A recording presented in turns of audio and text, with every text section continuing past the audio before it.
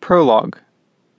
In the spring of 1994, Chen, an athletic teenager, vaulted up the stairs of an old apartment building on the edge of Chinatown, in the city of Boston, taking 2 steps at a time while carrying a hockey stick and a duffel bag full of shoulder pads, helmets, gloves, and skates.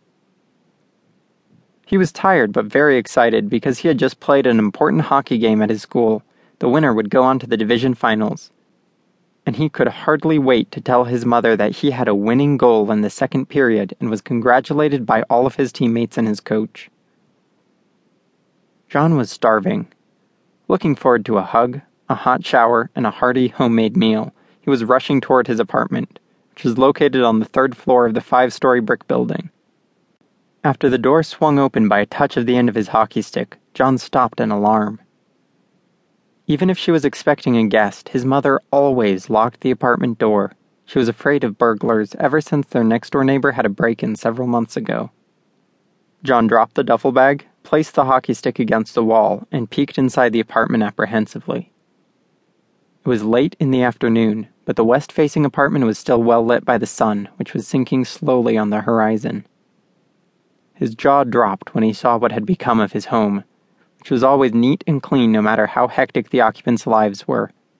The living room was in total disarray, the floor covered with bits and pieces of books and magazines, and all the drawers and cabinet doors in the kitchen were pulled open. His home had been turned upside down, ransacked. His voice echoed as he called out, "Mom? I'm home. Where are you?" No response. The apartment was eerily quiet. Hesitantly, John opened the door wider and entered, trying not to step on the fallen books because he knew his mother, Xiaomei, loved them.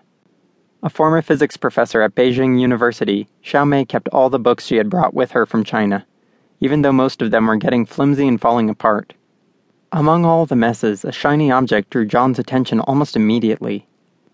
Sitting on the coffee table in the living room was a slick and colorful porcelain bottle of Moutai, the most famous liquor in China. His mother had been working as a mailroom clerk for an insurance company in Boston, and could never have afforded an authentic bottle of Moutai, which would have fetched more than $100 on the black market in her native country. He walked over and stood in front of the battered coffee table, looking down at the exquisitely designed liquor bottle, which seemed empty. Then he noticed something bulky stuck between the sofa and the coffee table. It was his mother, face down on the floor. On her partially hidden, painfully distorted face, blood trickled from her nose and her mouth. His legs started trembling violently. John screamed, but no sound came from his mouth. It was seemingly a long time before he was able to control his limbs. He ran to the kitchen, picked up the phone, and dialed 911.